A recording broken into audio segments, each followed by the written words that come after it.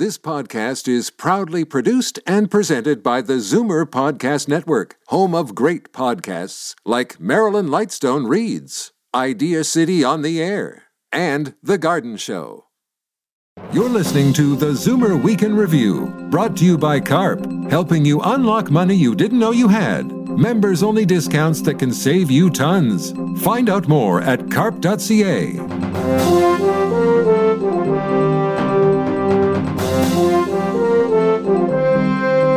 Good afternoon. Welcome to the Zoomer Week in Review, all things Zoomer worldwide. I'm Christine Ross for Libby Znaimer.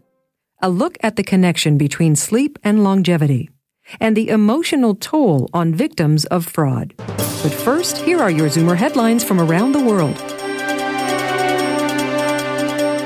Millions of American and Canadian workers are close to retiring with no savings. The latest U.S. Census Bureau finds 50% of women and almost as many men aged 55 to 66 have reported they have no retirement savings. Last year, Americans had put away on average $71,000, while 3 in 10 reported they had less than $50,000. The situation in Canada is similar. 16% of people aged 55 to 64 have literally zero savings, and a further 32% have less than $50,000 saved up. Too much salt is killing us, according to a new report from the World Health Organization. The world is not on track to reduce sodium intake by 30% by 2025, and the WHO warns if we don't take drastic steps now to reduce our salt intake, it could lead to millions of unnecessary deaths. The agency's Director General says most countries haven't adopted mandatory sodium reduction policies, leaving people at risk of heart attack, stroke, and other health problems. The agency is calling on manufacturers to implement benchmarks for sodium content in food. It's no secret most seniors want to age in place, but most homes are not designed for older adults. The latest census finds that of the 94% of the 115 million homes in the U.S., just 10% are ready to accommodate older residents. They lack an entryway with no steps, no bedroom and bathroom on the first floor, and a bathroom without accessibility features. So it is not surprising that about 1 in 3 adults say they will need to make major repairs or modifications as they or other family members age. In this International Women's Month, the United Nations chief said this week that women's rights are being abused, threatened, and violated around the world. Antonio Guterres told this week's opening session of the Commission on the Status of Women that progress, won over decades, is vanishing because the patriarchy is fighting back. He also says gender equality will not be achieved for 300 years on the current track. A Pennsylvania woman who went missing more than 30 years ago and whose family believes she was dead has been found alive in a Puerto Rico nursing home where she's lived for many years. When 83-year-old Patricia Copta went missing, she'd been married to her husband Bob for 20 years, who says he was in shock after this week's news. In 1999, 7 years after she went missing, nursing home employees found Patricia wandering the streets of Puerto Rico, and she refused to discuss her private life or background. A cruise ship from Europe had dropped her off on one of the beaches. I'm Christine Ross. Those are your Zoomer headlines from around the world. We set the clocks ahead an hour overnight, returning to daylight saving time. It's no secret that a good night's sleep is important for overall mental and physical health, and in fact, it's been proven that irregular sleep can lead to heart disease and a host of other health issues. New research presented recently at the American College of Cardiology annual meeting suggests that our bedtime habits could be key to a longer life. We reached sleep specialist Colleen Carney, director of the Sleep Lab at Toronto Metropolitan University, for reaction. The age-old question is how much sleep, how many hours do we require? I think that a lot of what's said in the media is really confusing because 7 to 8 hours, which is what you're going to hear, is an average. And the fact of the matter is that, there's many of your listeners who are going to find that 8 hours is not enough. They actually need more. And there are some listeners who 7 hours is too much. They actually are a shorter sleeper. And so the 7 to 8 hours does not work for everyone. That duration also changes on a daily basis based on your activity levels. So that's going to matter, and a little bit due to genetics. So I think the best way to try and figure out, how long you need is to really track your sleep over, I would say, even 2 weeks, and see what is the average that you produce over the course of those 2 weeks. Say it's 7 hours. After you get those 7 hours, do you wake up relatively refreshed, or an hour, I'd say an hour after you wake up, are you relatively refreshed? If the answer is yes, then that's probably fine for you. If you're finding yourself falling asleep during the day, it probably is not enough, and you should add 30 minutes. When it comes to cardiovascular disease, though, is there some benchmark that we can point to say, lack of sleep or too much sleep can be a contributing factor? Yeah, so I'm going to say it's pretty much the same. So studies tell us that too much or too little sleep is the key here. But unfortunately, with this research, we don't know also whether or not it's too little time in bed and too much time in bed, because it might not be sleep per se. It might be the inactivity. So I would say that if you're going to look at all of the research, a good cutoff would be if it's below 6 hours, generally speaking, or if it's above 9 hours, generally speaking, then those two levels are actually associated with negative health effects, which includes cardiovascular disease, but it includes many other illnesses as well. The other aspect is staying asleep, and I know, speaking from experience, the older we get, sleeping through the night does seem more elusive with these random 4 a.m. wake-ups for no reason. Okay, so now if you have a random 4 a.m., then what I want you to do is to look in your evening.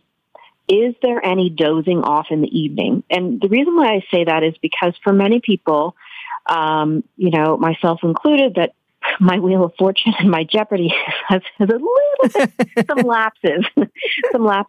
So what you do is if you're napping during that time, I know that's not really a nap, but it is physiologically speaking, then it can burn off your sleep drive, which will not allow you to go all the way through to the morning hours. So that's one thing.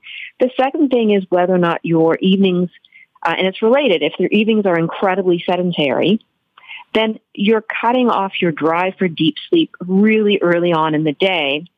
And sometimes you just really don't have enough sleep drive built up to sustain you all the way through. If they're getting in bed at 9, then waking up at 4 is actually not that unusual. That's a 7-hour mark. So what about people who have difficulty falling asleep? Is it best to set a definite bedtime routine so your brain knows, this is when I need to relax and fall asleep? I think we all need bedtime routines. I think the best sleep advice you could do is think about what we do for kids. And they have that routine, right? I mean, they have everything right up to the bath and the books and the this and the that. We really do have to wind down. But what I will say is the bedtime should not be set in stone. I think the wake time should be when you wake up in the morning. That's needed for a clock.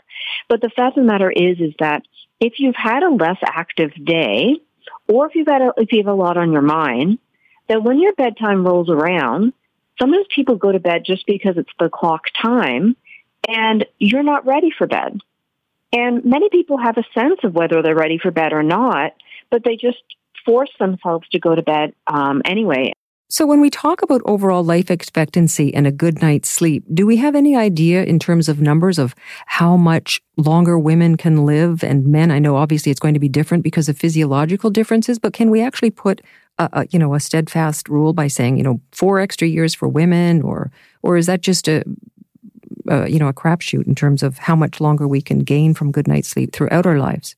I think this is really difficult. I know there's some recent there's a recent study specifically that tried to quantify that, and I really disagree with those types of studies because a lot of them are based on sort of collecting data on many different people with questions that are incredibly limited, right? So how much sleep do you get, or do you think you get enough sleep? But these types of questions, and they'll find some statistical results that they can then quantify.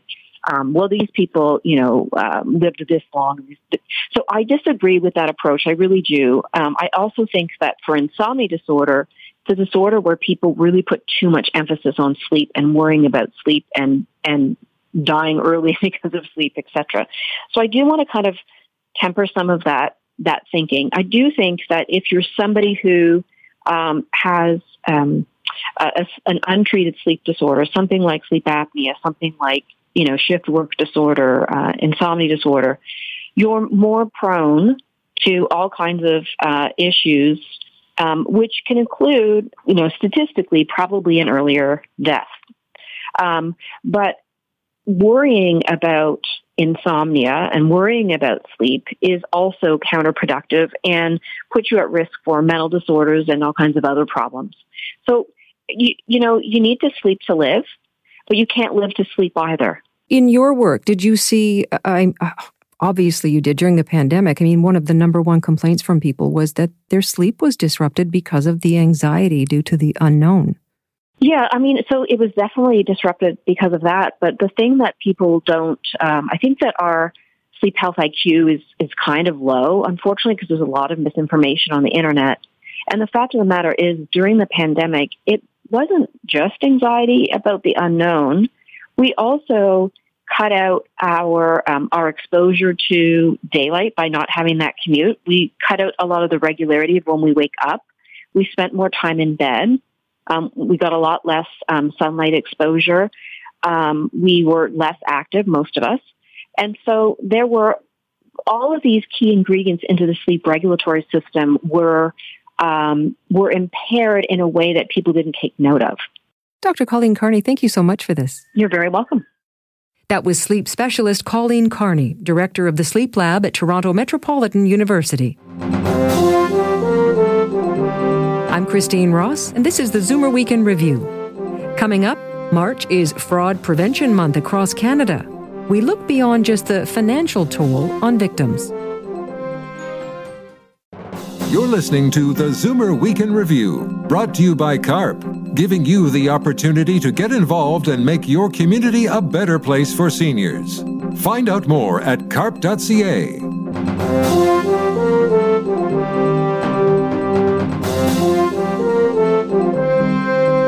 The impact of fraud on the elderly can be more emotional than financial.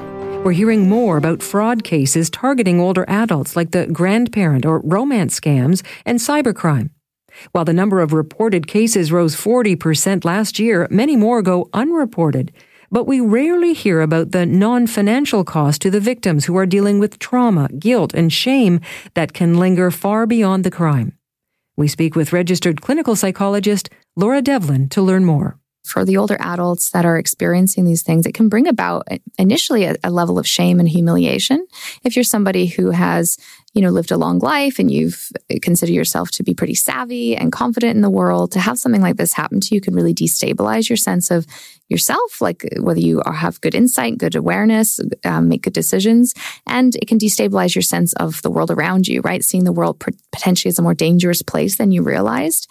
And, of course, we should definitely try to encourage people not to be embarrassed, not to be ashamed, because scams can happen to absolutely everyone. And the people that scam us are professionals, and they are really, really good at getting one over on us. And they can trigger emotions that are really powerful that make us not think clearly in making decisions. But yeah, I think it can be a very emotional and destabilizing experience all around.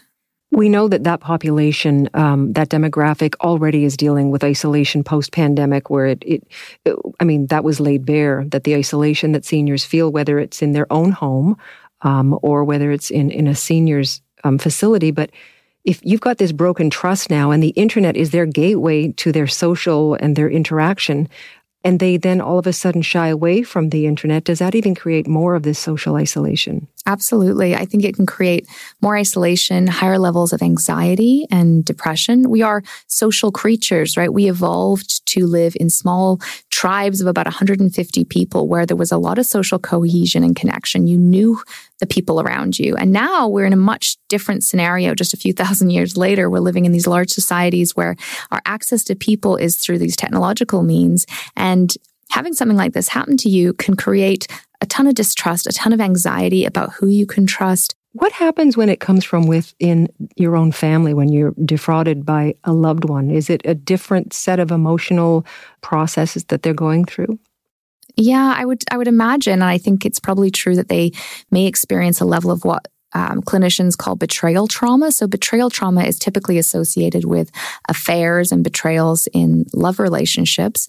However, it, I think, would play out in these cases as well. It's when someone that you believe is trustworthy and that you love and that you have a significant emotional investment with deceives you. And it destabilizes your whole sense of your world around you, right? Everything sort of crumbles. If you can't trust someone who is supposed to protect you or supposed to be a loving member of your family, how can you trust anyone on the outside? And it can create PTSD-like symptoms. So it can create highly dysregulated emotions from like grief to rage. It can create flashbacks and triggers, lack of sleep, a sense of heightened anxiety and hypervigilance. So I think it's particularly insidious when it's a family member that's defrauding another family member. And so if there is this shame with an older person who has been scammed and they kind of withdraw, what can family members look for as possible signs that there is something going on and they haven't been able to be honest about what's happened to them?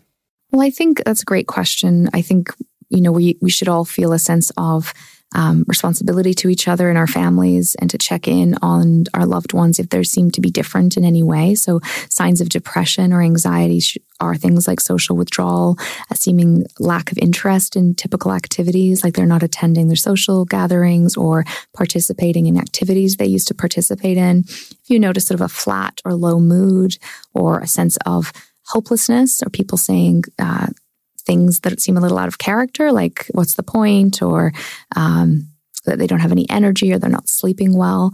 I think it's really important, no matter if there's been a fraud or not, to check in with our loved ones, especially those that are older or maybe isolated, about how they're doing emotionally, if those types of things are shared. And, to normalize and to destigmatize being scammed. If that's something that someone has experienced, that you shouldn't be embarrassed about it.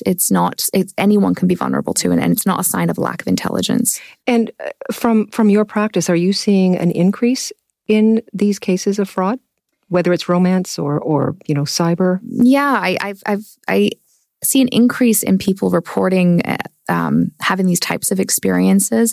And I also think an increase just in general as society has shifted, especially through the pandemic, in just a greater level of distrust that is affecting people, not feeling that same level of social cohesion that you may have experienced at other times in your life. So I do think that there is more of this going on. There's more about it in the media. We have to become more educated about it, but it can also create a level of distrust that can be damaging a little to our emotional health, because we do need to have a level of trust to operate in the world and to make friendships and rely on others. So it's a tricky balance, between having good psychological health, but also protecting yourself. So what would your best advice be to someone who has been the victim of fraud and is about to go through these almost grief-like stages? What would your best advice be to them? I mean, first and foremost, self-compassion. Try to see yourself as an intelligent and savvy person that just was mistreated and a victim of a crime, right? If someone burgled your house, you wouldn't feel responsible for it. You would feel rightly victimized and violated. And that should be the same with fraud. It's not your fault. You're not responsible for other people's predatory behavior. And to talk about it, talk to others about your experience, and have self-compassion for if it's a love scam, the grief you might feel over an imagined relationship, or if it's something else, the sadness or anger you might feel about losing money or being mistreated. Laura Devlin, thank you. Thank you for having me. That was Laura Devlin, registered clinical psychologist and owner of the Beaches Therapy Group. And that brings us to the end of this week's edition of the Zoomer Week in Review. I'm Christine Ross for Libby Znaimer. Thanks for joining me today. Be sure to come back next week to stay up to date with all things Zoomer worldwide. Zoomer Week in Review is produced by Zeev Huddy, Christine Ross, and Paul Thomas. Technical producer, Justin Eacock. Executive producer, Moses Znaimer. This podcast is proudly produced and presented by the Zoomer Podcast Network, home of great podcasts like Marilyn Lightstone Reads, Idea City on the Air, and The Garden Show.